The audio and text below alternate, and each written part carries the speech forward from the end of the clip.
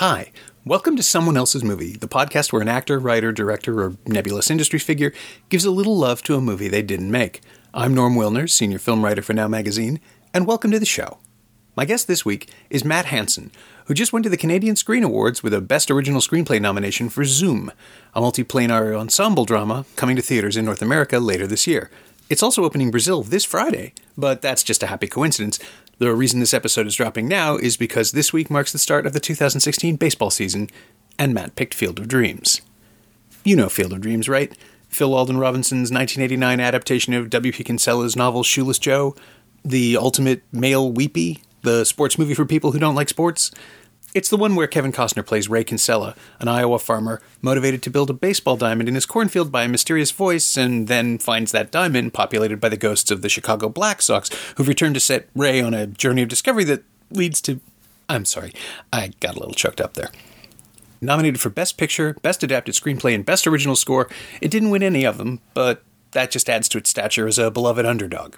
And it's a movie that tells you that it's okay to get a little choked up. This is Someone Else's Movie. Three things. Okay. The first thing is, I think it's when Kevin Costner's making movies we all loved back then. I feel like, this is when he really had his, apart from Waterworld. But I love baseball. I've tried not to like baseball over the years, sort of. There's a time when I rebelled and it was kind of like, oh, it's baseball. But I think I love it even more. Not because of the Blue Jays, but in general. There's this amazing nostalgia to it, which I love. I also like the magic realism of it. I think it's one of the few movies I've seen that can kind of pull it off.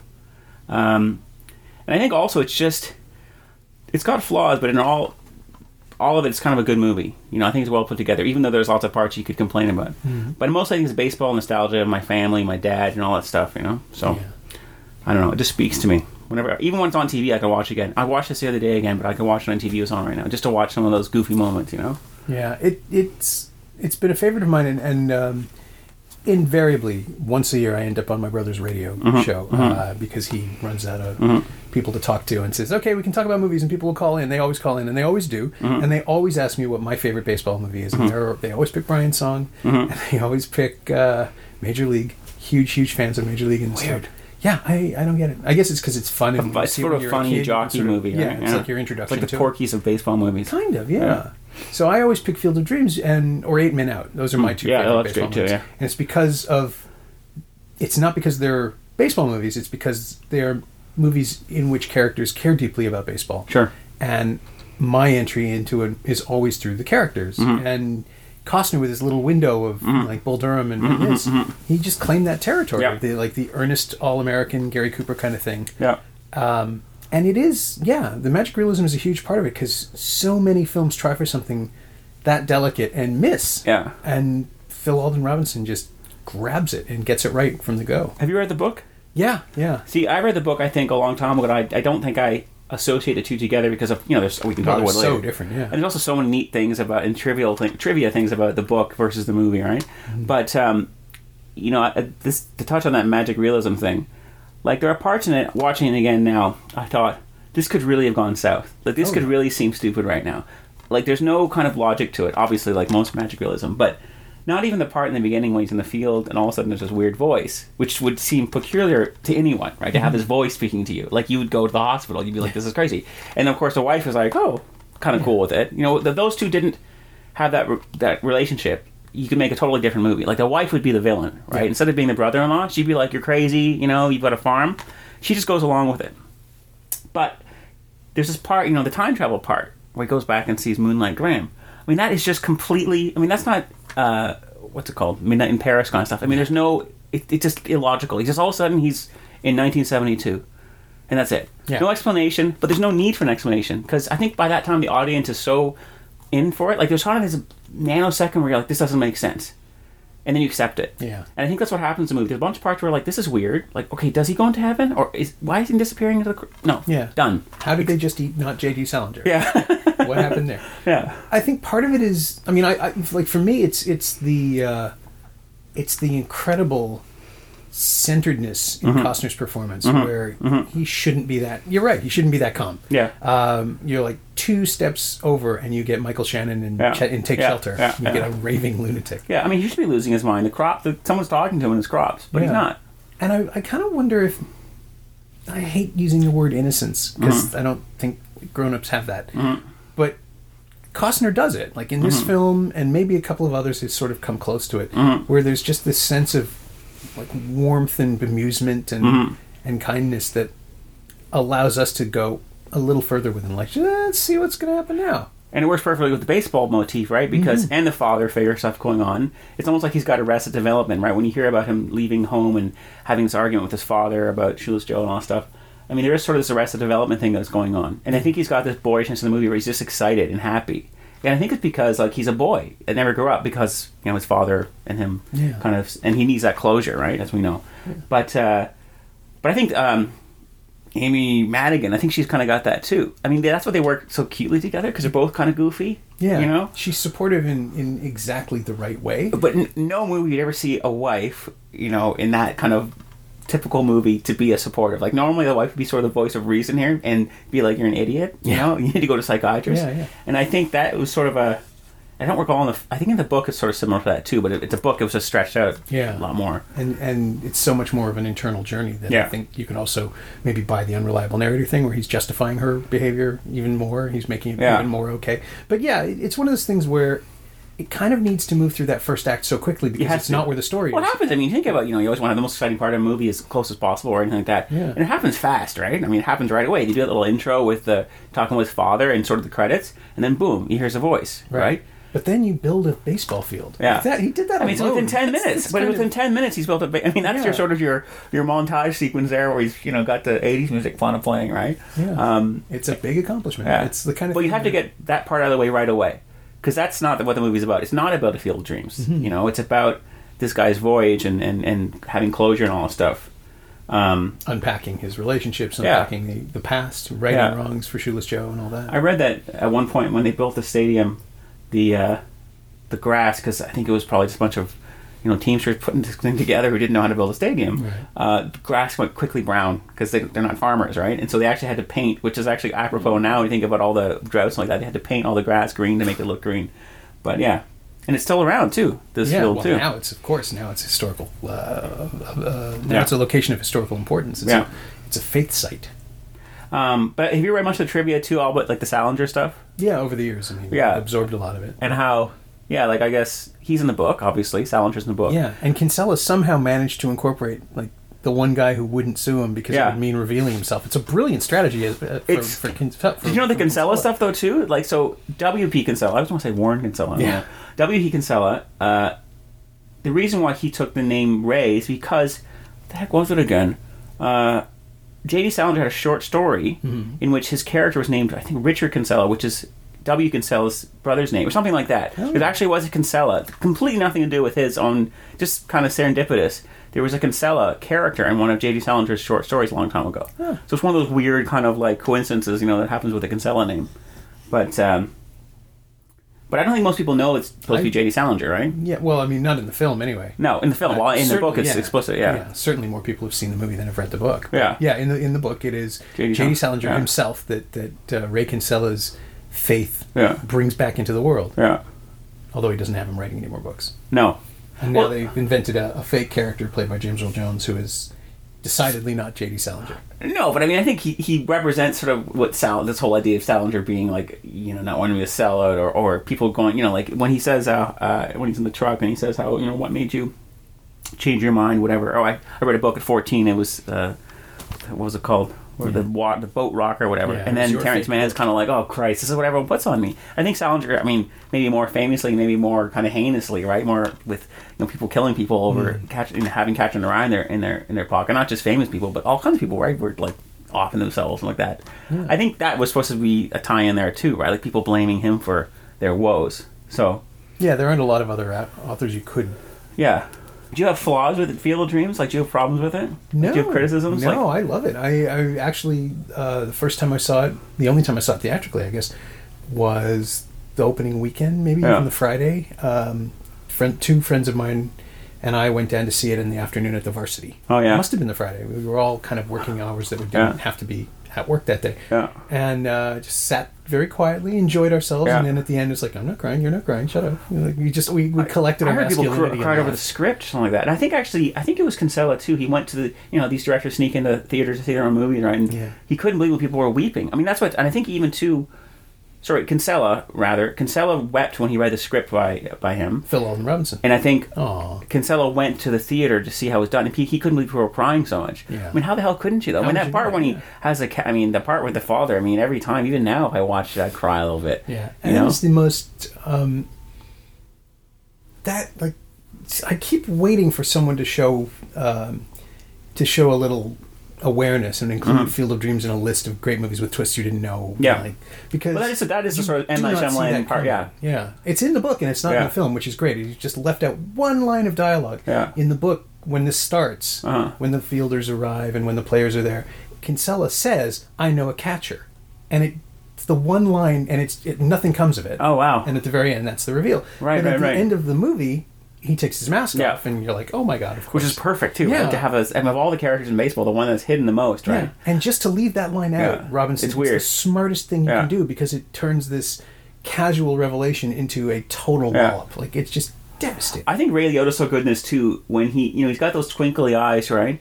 And there's this great part when, at the end, when he's kind of like, Kevin Costner's so mad that he's not going to the cornfields, right? He's so offended by it, and he's like, well, you're not invited, kind of thing. And then there's this part where he kind of just says, I think you better stick around, or I think you better stay around.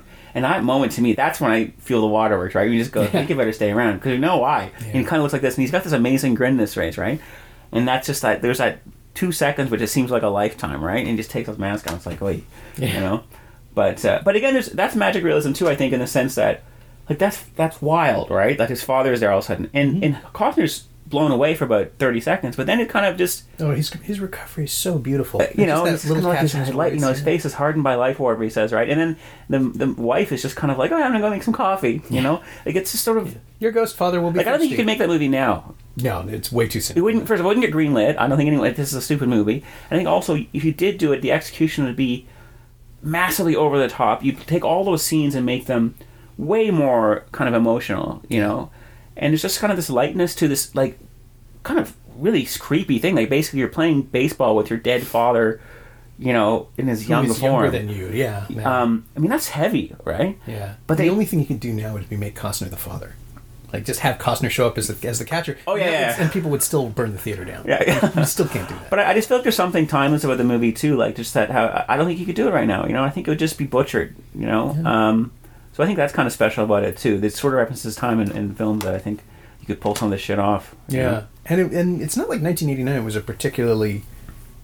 bold time for movies. I was going to say earnest, yeah. There wasn't a lot, like, stuff was getting dark. Well, you have hints of the music. I mean, you hear that music every now and then in Field of Dreams, you kind of go, oh, shit. Like, it feels kind of like goofy, kind of late 80s movies. Yeah. Some of the driving scenes like that. But it just, that's the only kind of cue to remember where you are, It's funny. It was the same year as Driving Miss Daisy. And I still don't see those films as coexisting No. in any way. Even though they are essentially, they're both kind of nostalgia pieces about this bucolic never past that was not as nice as everyone wants to remember. Yeah. But one is so self-consciously artful and whimsical, and that the happy music telling you what to feel. And then Field of Dreams, where you are dealing with fantasy, but there's also mortgages, and there's just a sense of oppressive reality. I mean, it's funny. There's not really even you could say zeitgeist, because it's kind of like they're both, well, it's not period, because it's. I mean, you couldn't tell it's actually the 80s, whatever you're supposed to be. I think in Field of Dreams, because there's a really pleasant kind of suspension. And even the clothing, because they're Midwest, like, who knows? I mean, that's what they wear in the Midwest right now, right? And then, of course, there's time travel stuff going on, and there's guys you don't actually place it in any kind of period. Yeah, right? no, it's removed from everything, including the contemporary reality, because that sort of thing doesn't happen in the present day. And we could argue, the part in the beginning when they are at the kind of the book burning part, I mean, that could be Midwest right now. I mean, anywhere actually in the States. I mean, you could be arguing about Salinger or any book in the exact same way, the exact same people, the exact same language, the exact same conversation, the exact same, speech by Amy Madigan. So, yeah, I think maybe why I like it. It is kind of timeless, Mm-hmm. So, how old were you? Like, what was your first experience with it? Jeez, I mean, I guess so. I'm 39, so I've been 20. I guess I've been 20 years ago, right? little Oh wait, more. to 89. Oh yeah, geez, we're in 26. 2015. Yeah. Wow. I guess I must have been, but I probably didn't appreciate it as much then. But did you see it theatrically? Yes, I did. Yeah. I don't think I appreciated it. Yeah, 2015. I always think it's 2009. In a perfect world. I think I did, but I think I've grown to love it more seeing it on TV, which is stupid because I hate watching movies on TV, or on VHS or something, because I feel like, as you age, especially things like your father and the nostalgia of baseball, like I think that's sort of what's kind of hit home more. And I wrote this piece a while over HuffPo called Field of Memes, right? And it was just talking about when I was a kid. I have two brothers. We'd play baseball in my parents' backyard. My parents have a pretty big land, like 5 acres, but we had basically this big plot of land we turned into a baseball field. And, we kind of MacGyvered everything, so my brother, who's like a real statistician kind of guy, he would score a game just like Costner did, which I think is the nerdiest thing to do. Your brother probably does actually score games, I don't know. I think he does it in his head now. Yeah, probably does. Terrifying. But I mean, we used to listen to radio, right, for baseball games, and in fact, the other day on the weekend, I was listening to 590 because I was on the island and TV didn't work. And I think about nostalgia that way too, right? Like scoring a game, listening to a game, and you're brought back to those times, right? We didn't have TV on every day with baseball, and things weren't accessible. Mm-hmm. But anyway, so we played baseball, and we would set up a field, right? And we'd measure all that, and we had little makeshift bases, and we had a little mound. And since there's only 2-on-1, we'd have rules, right? Like, you have to have that when you play baseball. Yeah. So we turn trees into, like, certain players, like Tony Fernandez was the shortstop. And there'd be rules, like, it hit above the branches, it was an automatic out, below was the ground or whatever, and, that kind of thing. So creating this complete... Yeah, you have to make this kind of rule because my older brother was the one player. So the reason why I think Field of Dreams makes sense to me now is because my brother said to me one other day, he said, there was a day at one point when we played our last baseball game. I mean, we still play baseball now, right? But not the same way. Sure. And our arms hurt the next day. There was one day when I was 15 and, my other brother was 17, the other brother was 19, where for whatever reason we played our last game as teenagers. And we didn't know it was our last game, right? Yeah, it was just one of us probably got a girlfriend or something like that, or someone went to camp. So the thing is, if we knew that was our last game, we would have played a little longer, Yeah. 10 minutes, 5 minutes, an hour, a day, But we probably wouldn't have because we're stupid kids too, right? And I think that's got to do with Field of Dreams a lot too, when Burt Lancaster says that thing about how, when he's Moonlight Graham and he hits the... doesn't get to go to bat, right? Right.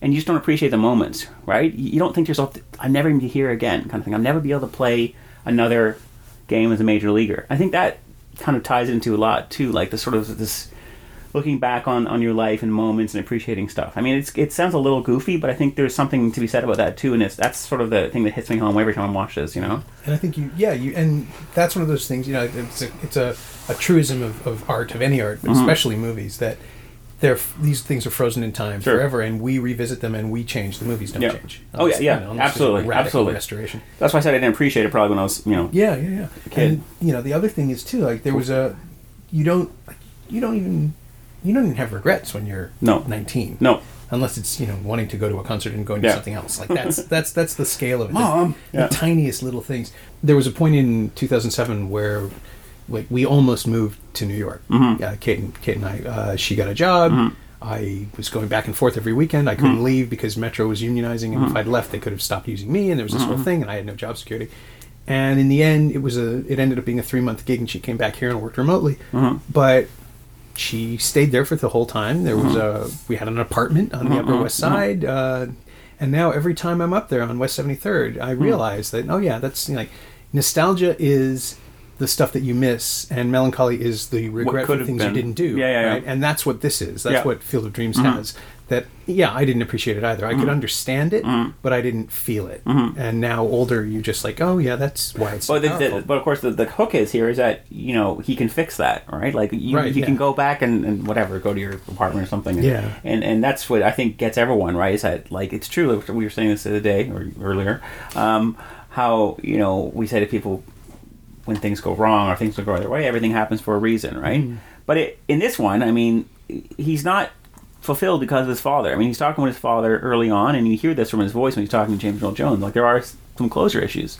And so I think that's everyone's dream, right, to go back and fix things a little bit. You know? But, I mean, the father has issues, too, even though he's a ghost or in heaven or whatever, which is another question we should talk about. Where do they go? What's the deal, then? So, because I've read things even saying how there's multiple theories, of course. Sure. You go on Reddit and that's your afternoon. James Earl Jones is a ghost. He's already dead. Already dead? Which makes no sense, right? Because you think about it, because the brother-in-law sees him. Well, everyone sees him. And it would be news. I mean, that's the other thing. If a reclusive author has died, Absolutely. The world would know. Absolutely. But then there are people saying, too, I read this sort of Sixth Sense idea, that Kevin Costner's dead. What? He's already in heaven. It's like a meta heaven. So the whole movie is his heaven? Because remember how they say to him all the time, twice, right? They say to him, is this heaven? No, it's Iowa. Yeah. What if he's already in heaven? Because, the perfect heaven, I think, would probably be just watching movies for an eternity. Yeah, right? in New York, yes. Eating conditions, something like that. So what if heaven is just your dream space? So his dream space would be playing baseball with, the Chicago White Sox or whatever. But that's wild because, I mean... Well, in heaven there wouldn't be any opposition, right? He wouldn't have had to fight for it. Unless that makes things even better. I don't know. Well, maybe. Unless it's sort of like the first level to heaven. I don't know. I mean, I don't know much about heaven, Well, okay, if that's heaven, then where are the ghosts coming from? Like, where... But maybe they're already in heaven. From their own heavens? I guess. I mean, I always understood it, and I still even watched it today. I mean, I understood that they're in some sort of heaven, and there's some sort of portal or something like that from the cornfields, and they come and they play ball, right? Now, why they needed someone on Earth to build a field for them, I guess we don't need to... When you start asking questions of Field of Dreams, that's such a problem, right? When you start analyzing it too much, and that's maybe ruins it. But let's do it anyway. Okay. So... Well, it would be my argument that building the field is what summons the ghosts, because that's the level of commitment that's required. Right. Or his emotional need is such that it makes them come because it's his unfinished business. Or if there's baseball heaven, which I'm sure there is, of course, in this situation, if there's baseball heaven, then they all know about his dad, and they're getting back together to help him out. Because you think there'd already be a field in heaven somewhere, right? Sure. For these guys that throw the ball around. So when they're almost doing like this kind of ghostly mitzvah to come down and help. Yeah. No, he's doing the mitzvah. I guess. This is a one last mission movie. Yeah. From their point of view. Yeah. This is getting the gang back together. Like, is God saying to them, like, you got to go down to Earth and just play with this guy a little bit and let him figure out the stuff with his father? Is that sort of the idea? Well, what's the voice? That's the other question, right? Like, it's not even identified. Well, now they said it's his voice. Like, some people have said it's his voice, and that's when you get into like he is a loon, right? Because I think actually I heard it was Ed Harris's voice that was uncredited, but actually that's Gravity. No, they said it's Ed Harris as well, but it's not because he was going out with. I feel like Madigan, he and Madigan were a couple. So he's an uncredited voice in this as well. I just assumed that it was Robinson. Could be. I don't know that it sounds like Harris. Harris was in The Abyss that year. Well, maybe they middled with it. Voice. But I'm pretty sure I read that because it was because it had to do with he was married to her. Oh. But then anyway, not what it is, but who it is. So is it Kevin Costner himself speaking to himself in some weird way? Like. Is it dead Kevin Costner? I don't know. Future Ghost Costner? Like, who is the voice? And why are they telling him to do that? This is when you start asking questions about it. You're kind of like, you start screwing up the movie. Well, no, I don't know if it... I mean, ultimately, I don't... Well, you don't need to know who. No, it doesn't matter. But since we're sitting here talking about it... Yeah, I think the beauty of the film is that it's created and structured in such a way that you don't have to ask questions. You don't need to worry. Because if there are a lot of questions, we start going into it. Like, I think I'm saying with any magic realist story, there are questions. They start asking questions or elements you start questioning, then you're really going to lose a plot. But I think since we're talking about anyway, I'm going to ask. The question I've always had is what happens next, which is the way a movie should end, right? Because you have this line of cars coming. What are they going to see? Are they going to see their players? Or are they going to see their And how do they know about it anyway? Well, that was... I guess someone was already trying to make news out of it. Right. That's right. Or something. There's some kind of long background thing. But it is it's a great ending because it gives you the sense that everything's going to be okay. It's like Mr. Smith Goes to Washington. You don't need to see him start drafting bills. I watched this movie anyway. I feel like it's quick. Oh, it's an hour 46. Yeah, it's number 2. Which is a great movie when it feels like it goes in 10 minutes. All of a sudden you're like, oh, you're playing baseball. I read actually that in the very end there, when they were shooting that car sequence, it was all locals, right, of what's the town called in Iowa? Where this little tiny town is in Iowa. All locals, and the AD was broadcasting on the local radio station to tell them what to do, and they did 3 takes. The first take, I guess, they had all their lights on, but it looked too bright. Right. So what they did was to create the illusion of that kind of flickering of lights, was everyone had to flicker their, like literally turn the lights on and off. So that, you kind of had that that feeling of moving lights. I mean, now they just CGI or something like that, right? I just assumed it was shot through grass or weed or something. No, I guess everyone went like this with their lights, kind of flickered it. The radio, here I am doing this. Yeah, people will understand. So I think that's kind of neat about it too, is that you shoot in this middle of this tiny town in Iowa, like this rinky-dink town is still there. This field, just authenticity at every step. I mean, he did everything he could to build that movie, and I wonder if maybe that's his leap of faith. That's Robinson's testimonial to the material. Is like, I have to do it exactly. The stories of Polanski on Rosemary's Baby, calling Hour 11 and asking which copy of Time magazine is on the coffee table. Is like, I don't know, Roman. I just said there was a magazine there. But everything becomes essential. Like every that was a real farmhouse, I think. I mean, they probably gutted it to shoot inside, but it's a real farmhouse. Yeah. And there's a sense that this is as real as it can be for a film that is ultimately about impossible, unreal things. No, but I'd love to visit there. I think I told you that Jason Priestley story about how one time we were having lunch, and I said to him, I'm doing this thing where I'm talking about how many stadiums I've been to, right? And which is whenever you talk to anyone, a celebrity.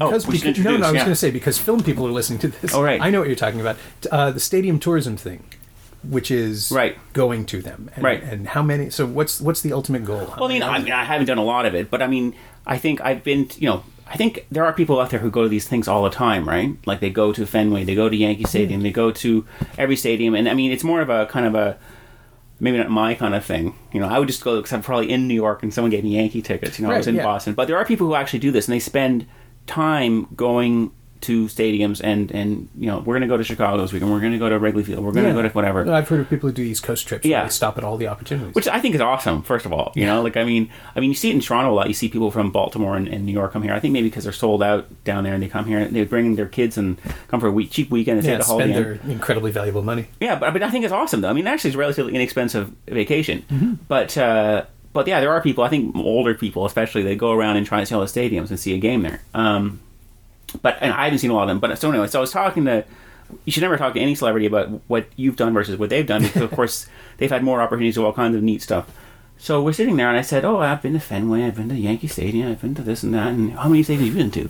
And, of course, he spouts off a whole list of it. And he goes, in fact, actually, I played a game once at this place, in Iowa. Field of Dreams. And I was like, you win, and he, like Kelsey Grammer and all these guys, had some celebrity tournament in the 90s, which I think to me that's amazing. Like in the the time in the 90s when right after this movie was made, to be playing in this sort of stadium in some tournament for raising money for God knows what, freshly created I mean piece of pop culture, but it's still there. I mean, you can still go there. I think I think it lost some money for a while, and then they started it back. But I'd love to go visit that, kind of like going to Tunisia and seeing the Star Wars set or something like that, right, the canyon.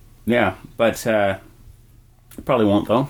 But maybe someday. You could go to... That's not far. It's not. It's easier to get to than Tunisia, surely. But I wonder what it'd be like. It'd be small and disappointing. I don't know, Nah. 90 feet isn't that far apart from bases. There are legendary places in the world. I think, I'm trying to think of the one for me. I don't even know what single location would have that impact for me. Probably the Universal backlot where they shot Back to the Future, maybe. Yeah. Or the... You know what mine would be? It would be the raft. It would be the raft in Martha's Vineyard, where Brody goes out to get the swimmers on. That would be cool. Yeah. I'm sure that's got to, sort of be there. That's a tourist thing now, yeah. Or even just the walk he takes down the road. Yeah. But haven't you ever gone to places in life and always been let down? Like, I think, I went to this road trip from Vancouver to L.A. or something. I was driving someone's car, literally, for them. And I stopped in Monterey, I think. At the time, I was just reading, it wasn't that long ago, but I was reading a lot of Steinbeck and that kind of stuff, and Henry Miller. I was just in that zone, 20 or something like that. And I remember stopping in Monterey, and all of a sudden you realize it's completely, like, Cannery Row is completely touristy, and, everything you expect. I mean, it's not Disney World, but it's on its way. Well, I went to Haight-Ashbury for the first time in 1994, and there's a Gap on the corner. Yeah. Just like, well, all right. Yeah. That's now. But, so I'm kind of crestfallen. I'm sitting here in Monterey, and I park the car, and it's kind of raining outside. And it's still beautiful, right? Mm-hmm. I'm sitting on the beach, and all of a sudden I look to my left, and some old guy's smoking a joint and playing a sax. And I said, okay, we're getting somewhere, it's more right? Like it, yeah. And then that night, I think I was going to drive to Big Sur, stay there for the night, right? But it was raining, right? And the drive to Big Sur is kind of perilous, right? Like, it's... Especially for a newbie, Pacific right? Coast Highway, right? Yeah. Yeah. So it's... I've driven that. There was a mudslide the next day. And I was driving, but it was like 10 o'clock at night and it was raining outside. And I'd never driven there before. So, anyways, jump in the car, I said, what the hell, I'm going to go there anyway. And of course, white-knuckled, now driving along, and you hear about people, like, I heard a story later that every year motorcycles goes off the Bixby Bridge or whatever, or one of the corners and he dies, Right. And the joke is, when they hear about a motorcyclist going off the cliff, did he make it? Not did he survive, but did he clear the rocks? Jump, yeah. So anyway, so then I'm driving along White Knuckle, and I finally get to this inn. They could have charged me $700 a night for this tiny room, and I would have said yes, because I was just so happy to be off this damn highway.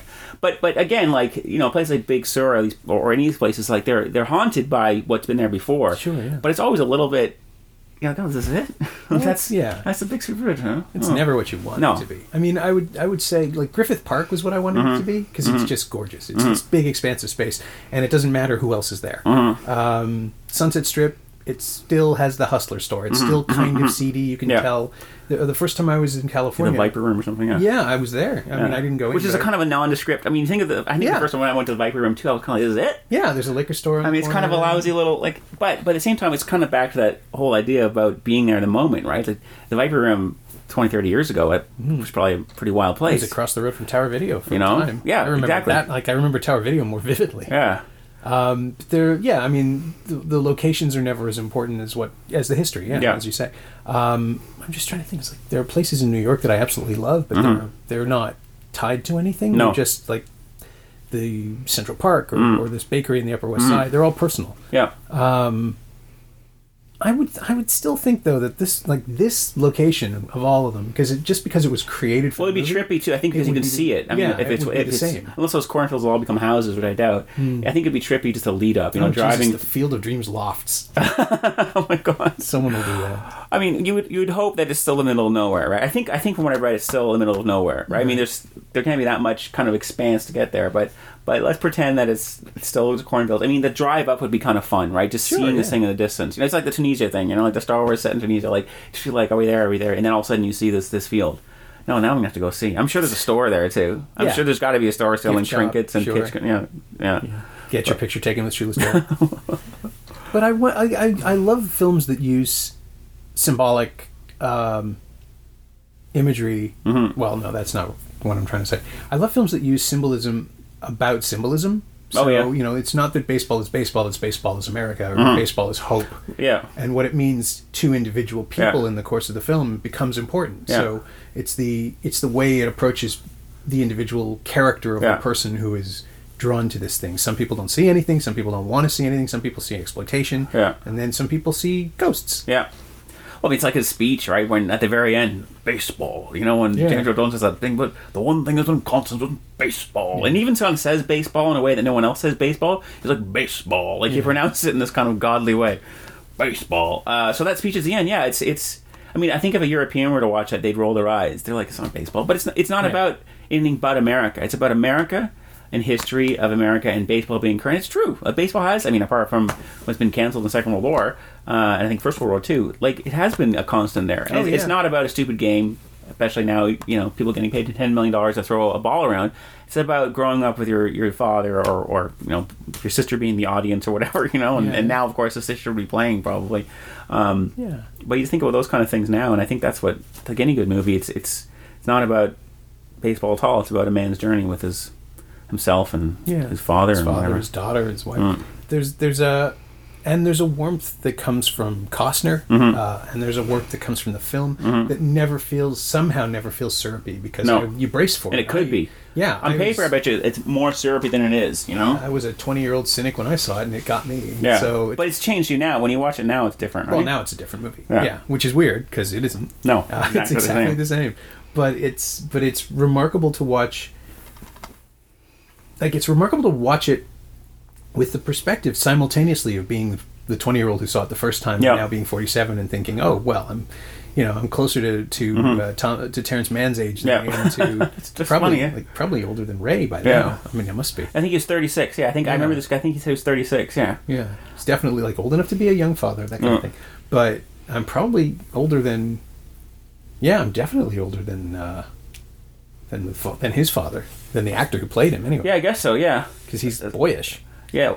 Oh yeah. Oh yeah. But he's Dwyer Brown. The guy who then. I mean, whatever his ghost form is. Yeah. He's the idealized younger version. He's younger than Kevin Costner, I presume, right? Like, I mean, at that time, yeah. Yeah, I think so. Yeah. It's one of those things where it's just this sudden reality check. Sounds like it's a cliche, but it is true, right? It's just like, oh, I'm older on every conceivable level. And I'm still relating to this like a kid. You're still younger than Terrence Mann. I'm still feeling it like still younger than Burt Lancaster's character. Sure. The first time, anyway, but not Frank Whaley. I read him. I said that I don't know if it was Costner or if it was. I think it was James Earl Jones. But basically, he said something like, "This was the first time I was in presence of a movie star," and Burt Lancaster walked on the set. Like, this is when he finally realized that he'd made it. Kind of, you know, That's this is a movie star. You know, even the way he speaks. I mean, he's got kind of that. He puts on that kind of that transatlantic kind of, you know, that Cary Grant pronunciation that you used to have in the pictures.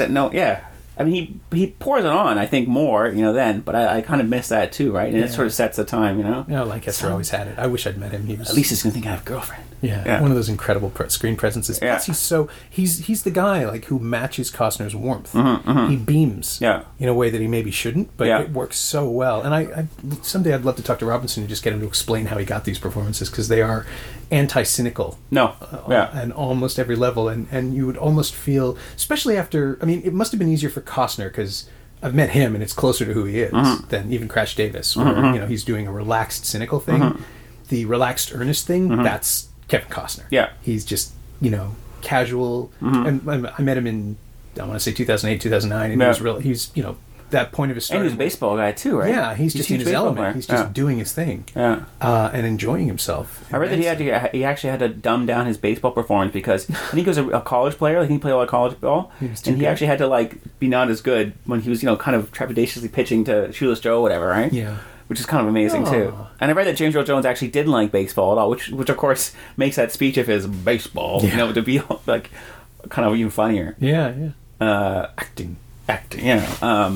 I wonder if Ray Liotta played baseball. Probably all these guys did. I mean, they all have. Or they had some coach. They must have been able to. Yeah, they must have gotten cast on the ability, or play some. Just the, you know, can you play this either? Sure. All right, we got to hire. Time we shoot. Yes, I can. I love the idea of just that's the call from some baseball coach somewhere. You know, hey, dude, we need your help for 2 months. You got to show Ray Liotta a bat. You know, I would assume there was a baseball camp for these guys. Actually, I think I read that. I feel like it was a college coach or something like that got hired to do this gig, you know? All right. Yeah. Sounds cool. Would you not want to? And, God, the currency of being that guy. So what else we have? So Bull Durham was way before... Bull Durham was 87? Yeah.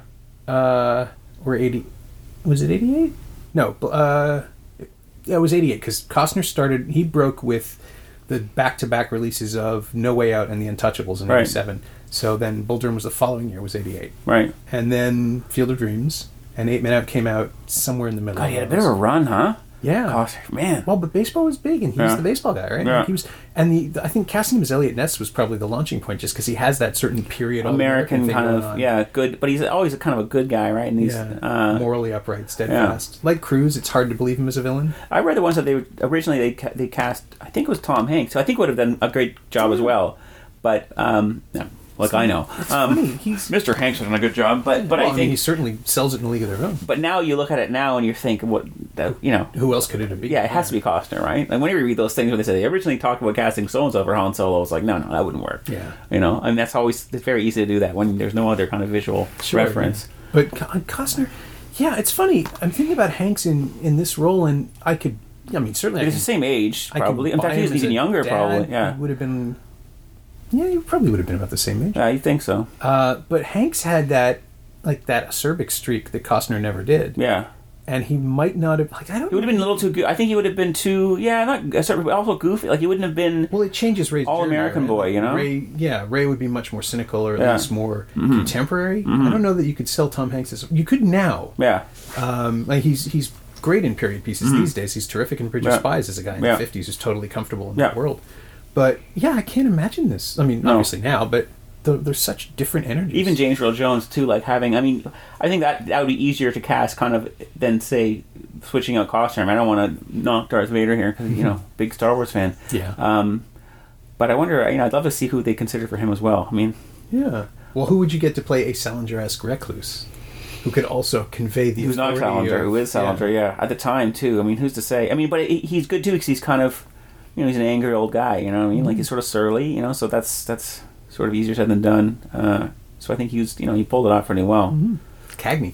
Yeah, that's true. God, I love that scene when they're in the VW. And another, I think, aha moment in this film is when they're driving back from Chisholm, and they kind of think they screwed up a little bit. Like, they don't really understand what's happened here. I mean, they do this a lot, right, with the film, where they kind of go, Costner kind of goes, oh, it's kind of crestfallen. It's like, well, there's no reason for you to be here with James Earl Jones. And then all of a God sudden, will poke you. And he turns around and then there he is in front and he goes, I heard the voice too, you know? But when they're driving back to Chisholm and all of a sudden they pick up that hitchhiker, right? And that's another thing where I go, oh.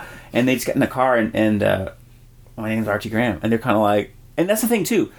That should be nowadays, stop the car. Holy crap, you're Archie Graham. Holy shit, you understand what's happening here? No. They just kind of look at each other and they kind of wink. Huh.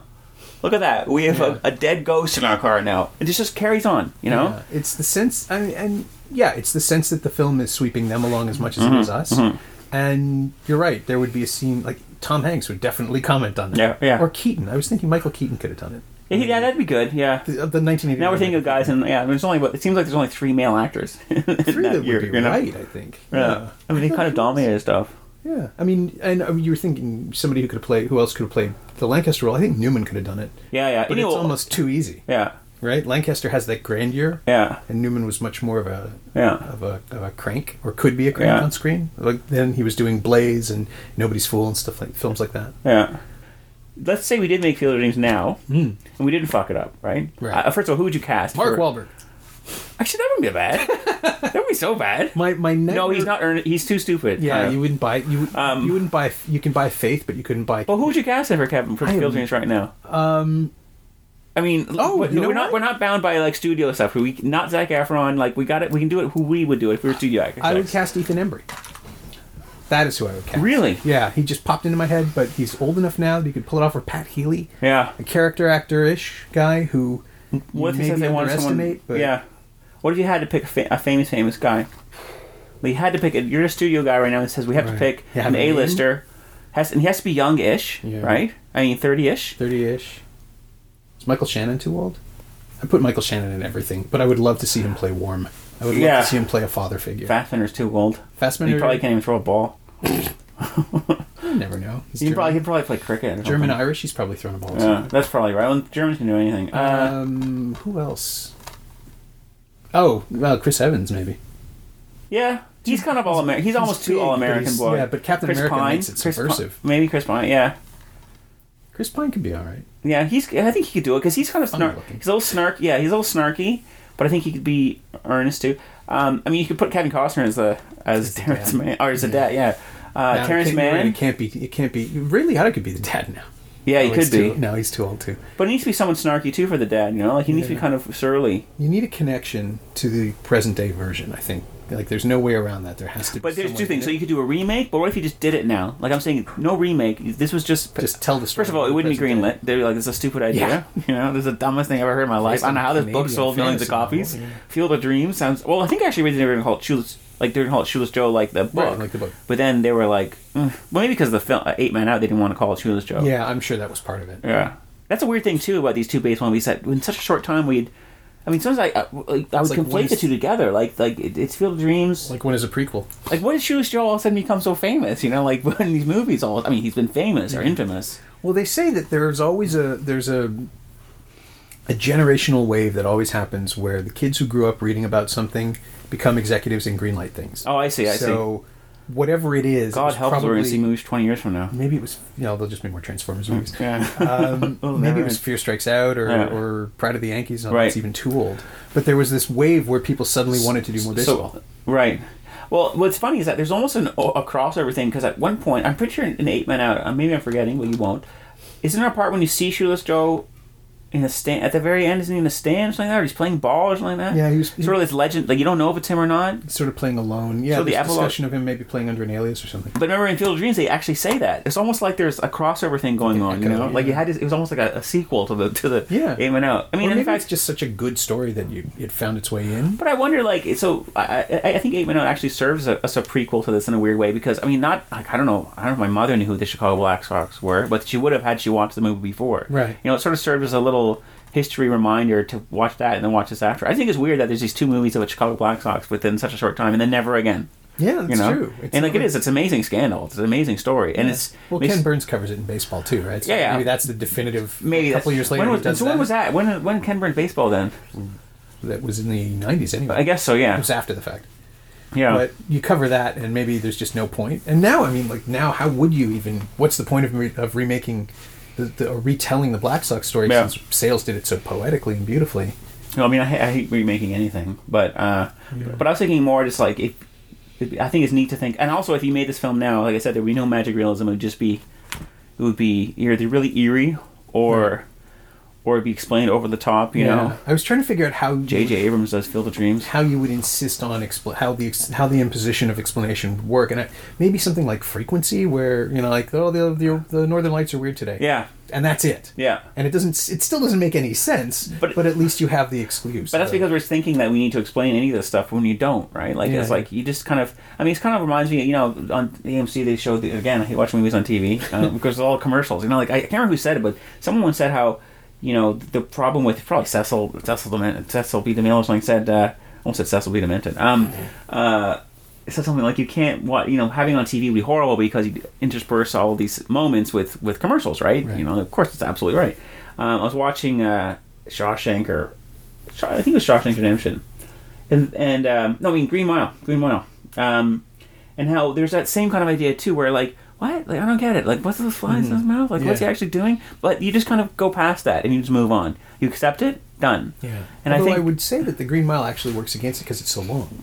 Yeah. Which is maybe how Field of Dreams gets around it, because it moves so quickly. Yeah, you don't have time to think. Yeah, the Green Mile lingers on things. Yeah. And also, just because of where King was in his writing, it's all body function stuff, and it's just like kidney stone. But do you think you ask more questions in Green Mile, like you get more time to, as a viewer, to say, what the hell are the flies in there? Like, what's he doing? He's curing her? Like, is he curing her? Now is he sick? Like, is he disease inside him? How does this work? Exactly. Yeah. I think it's because it's the reaction shots. There's just so many shots of people staring in awe at coffee when something happens in that movie. And that's Darabont. Like, he can't not do it.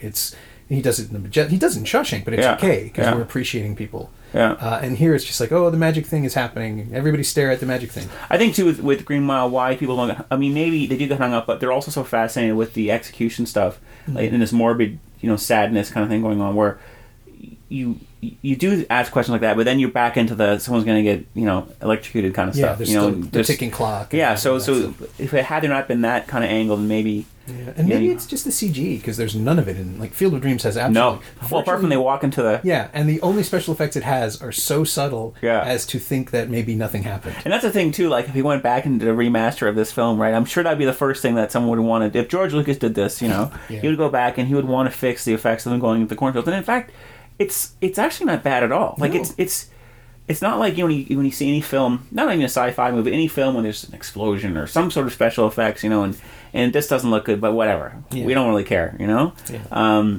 Somebody said once, and this is of course it was James Cameron, because he's a freaking genius, said that he learned in the 80s that the one thing he wanted to change technologically, if he could change nothing else, working in effects departments at Corman, actually, in the early 80s and stuff like Battle Beyond the Stars. So the one thing he wanted to change was the way the optical process would drop the quality and bring up more grain in a shot with an effect, because the brain starts to know that something is going to happen. No matter what it is, neat. if this is a mundane shot, if the texture of the frame has changed, something's coming. Oh, wow. And so with digital opticals, he finally did it. Right, so you would know it's coming. And in Field of Dreams, it doesn't even have that. No. Like, there is no sense that it's it's like a traveling shot, and characters are moving physically, and they just disappear, and your brain goes, because it happens so subtly that it isn't a shock, and visually that nothing has changed in the texture of the shot. But that's the one thing. If they did it again, though, they would make that thing. They would sort of transmort, or they'd make it blend into the corn, and make it some sort of stupid effect. But it's just so simple. Can their hair be the same color as the corn stalks? Can there maybe turn into corn? Can we get a little more corn? Yeah. They were corn all along. The corn industry wants us to state that dial back on that stuff. Made of corn. We're going to need more corn. Yeah.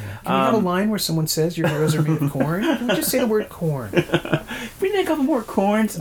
Maybe the team could be like the Iowa Corn. Can we do that? Can we call them Can we call Chicago Corn Socks, or the Chicago Corn Cobs? And then the thing comes out and it's called Field of Corn, and nobody understands why. Field of Great Corn, TM. Cornless Joe. That's a thing. I think that. Oh, that's the other thing too, though. So what happens then when Terrence Mann goes into the field? Right. So what happens? Is he going to come? Like, is he? Are they killing him? So he says that's very confusing. He says you can't go. You got a wife and a family, which implies he's not coming back, right? Mm-hmm. Or there's a risk at the very least, right? Yeah. So if there were a risk, then Ray Liotta. I mean, is he dying or isn't he dying? I think.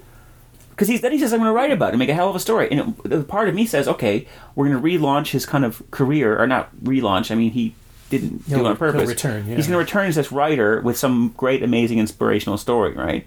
That's what it sort of says. But then it confuses you. It says you got a wife and kids, which it says he's going to die, or there's a risk. Yeah, I don't think he's coming back. I think maybe that's part of it. It's like, Cocoon at the end, where somebody can't come with you because it feels to me like there's a finality to that character. Yeah. He and Doc Graham get to go talk about getting old. So he is sort of dying. Or something, so. yeah. Or at least maybe he's not dying. He's being spared dying. Yeah. But yeah, he won't. Because he's happy. He's giggling, yeah. He probably won't be back. But then there's also the suggestion, too, that the only reason this is happening is so Ray can play catch with his father, which means now that it's over. Yeah. The ghosts are going to go away and not come back, which means all the people show up. They're going to pay $20 for nothing. Some guy played catch with his dad. But again, these are questions that you don't need to ask unless you're talking about something 30 years later. You know what I mean? So no, the mythology feels perfectly baked when you see it. It's completely. It's risen to the exact point in the souffle where it needs to be. Yeah. And I just compared Field of Dreams to a souffle. Well, that's okay. No. Corn souffle. No, hot dog. It's a hot dog. Souffle. It's a baseball thing. Oh, yeah. Souffle made of corn. I kind of want to go there now and look at it. Although, like I said, I'd probably be sad, because there's probably a horrible store selling Field of Dreams stuff. I drove all the way to the Magic Field and all I got was a t-shirt. A t-shirt made of corn. So, now I brought you down. I know, it's true. No, I'm fine. Okay, well, so then the key question, the closer, is always the same, which is, what of this film, if anything, have you used in your own work? Have you borrowed or stolen? Oh, okay, sure. I think... Because Zoom works on multiple levels. Yeah, it does. I don't know if I can use Zoom so much. There's definitely some parts in Zoom where you could ask more questions about it. It's not magic realism at all, but there are parts where if you sat there and logically broke it down, you'd probably find some flaws or questions with it, like any film, because Zoom involves 3 different stories, stuff like that. So I think in that way, they're not questioning too much about things, like not worrying too much about. Obviously, you have to have a structure and ideas and stuff like that, but I think sometimes this leap of faith by the audience, I think if it's done well, which I don't know if Zoom is, but I know Field of Dreams is. I think if it's done well, I think it's done well because Zoom's my favorite movie of all time, of course. But if it's done well, then those questions are never asked. I think when you see a film that's failed, by the critics, something like that, or panned by audiences, it's usually when this sort of leap of faith becomes a leap of faith and becomes a focal point when it shouldn't be. When people are questioning that over the characters or the performances, that's when you fucked it up, and this doesn't. Yeah, so you get stuck on stuff. Yeah, that happens so often. Yeah. In some movies, you get the sense that it wasn't important to them in the first place.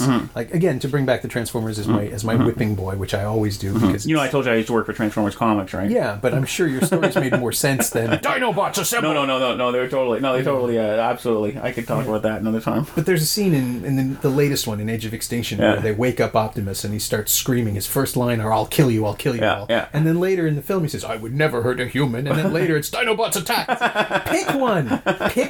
It's fine if Optimus has been radicalized and now he's a warrior who's willing to kill humans. Because humans have treated him like dirt for 4 movies. But pick one and stay with it. Like, if you can't stay on these are vehicles. If you can't drive them in one direction, you're screwing them up. So when you really hate something, it's sort of more fun to describe how much you hate it. It can be more fun. Yeah, certainly, like any of my Transformers movies. You're getting worth it. Can I get 1,500? I've been lucky enough that all the Transformers movies have arrived. No, the first one I was still writing for Metro, so I turned it around. But all the Transformers movies are screened too late to get into the paper, so I can go online and go as long as I want. And I think Age of Extinction is like 900 words. Oh wow! I'm just like, God damn this stupid thing. But I can justify you why. Just stupid word. You just I did like 500 words on The Last Witch Hunter last week. I don't even know what the point of that is. I'm not convincing anybody. If you want to see The Last Witch Hunter, you're not reading reviews. Nobody's gonna turn you around. I always wondered what happens nowadays with people reading reviews. I think people go to Rotten Tomatoes and for aggregates to see, if it's 10% versus. But I wonder if people go. I guess I hope they do. Well, I know during TIFF on the Now Mini site, the reviews tracked way bigger than anything else, like any of the interviews we did. Yeah. Or maybe they're actually more important now than they were before. Because the online thing, like where people, I think they would probably do an aggregate. They were going to look at Rotten Tomatoes, they're going to look at Wilner or something, they're going to look at whatever. But because he hates everything. Yeah. But I wonder if they're more important now because of the digital age than before. I think now that everyone is potentially a critic, now that everyone like just Twitter and that, people start to seek out the voices they know. Well, I think too, if there's so many voices too, right? If you go on Twitter and you write, Last Twitter and something like that, and you see like all these anonymous tweets, people hating it. But I think people may go towards their hubs, you know, like Wilner or something like that, just to see if that's your regular guy, right? Maybe more than before. Yeah, you know, Nerd Guy 79 like this. Yeah. Nerd Guy 79 likes everything with a car in it. You know, like there's. So what is next for you? I've got a couple of little scripts I'm working on. One's in development, so we'll see where that goes. But you know, just kind of plugging away, trying to write stuff. You know, see where things happen and try and see. Is Zoom still on the festival circuit? Or Yeah, it's been it's still doing a couple more. It was at like Sitges. It was in this Fantastic Fest in Austin. Yeah. It was in TIFF, obviously. Where the hell else was it? It was at Real Film Festival. It actually closed the Real Film Festival. Nice. That was cool. I wasn't there, but it looked neat. Yeah. So yeah, I think it just does that. And Nouveau, what's it called in Montreal? The festival, the Nouveau Cinema. Yeah. So anyway, now they'll just sort of build things up and see how things go and hope for the best, all that kind of thing. You know, I said this during TIFF. I thought it was really funny how I'm Googling, Zoom, Matt Hansen, Zoom, Pedro Morelli, the director, and we all Google ourselves, I guess. But sure. I thought to myself, my God, I bet there's a lot of really famous people doing this right now. Like a lot of I know everyone has these these directors have publicists and assistants and all that stuff to do it for them. But I would like to imagine that there's just one night after The Martian or whatever movie it is, and people are sitting there Googling themselves. I love this idea, of seeing some I won't even name who it might be, but some famous guy just sitting there on his BlackBerry Googling himself, I think that's me. And not in a narcissistic way, just like apprehensive, Utterly human, yeah. Yeah, I think it's great. Like I love, whenever I've gone to like tech checks with famous directors, something like that, and sat there and they've been nervous, right? Because they're basically, exposing themselves the first time. Yeah. So I think that's neat about any of these, this process, right? Whether you're a newbie like me or some famous guy, I think it's or a woman, it's all the same, like you're still sort of wait and see and hope for the best. I hope that Wilner doesn't hate it, Yeah, I don't have that kind of power. 5 ends. I am not the voice. My thanks to Matt Hansen, and keep an eye out for Zoom, which will be coming later this year from Elevation Pictures in Canada and Screen Media Films in the USA. It has Gail Garcia Bernal and Alison Pill and Jason Priestley and Don McKellar in it. You can find Matt on Twitter at, I'm going to say Mattiojelly, Mattiojelly. And no, I don't know why he picked that. And you can find Field of Dreams on Blu-ray and DVD in a very good special edition from Universal Studios Home Entertainment. You can also find it for rental or sale on iTunes and Google Play. As always, you can find me on Twitter at Norm Wilner and elsewhere on the internet at nowtoronto.com. You can also find this podcast on Twitter at Semcast, S-E-M-Cast, and on the web at someoneelsesmovie.com. And if you want to leave a review on iTunes, this week's phrase is, go the distance. Thanks for listening.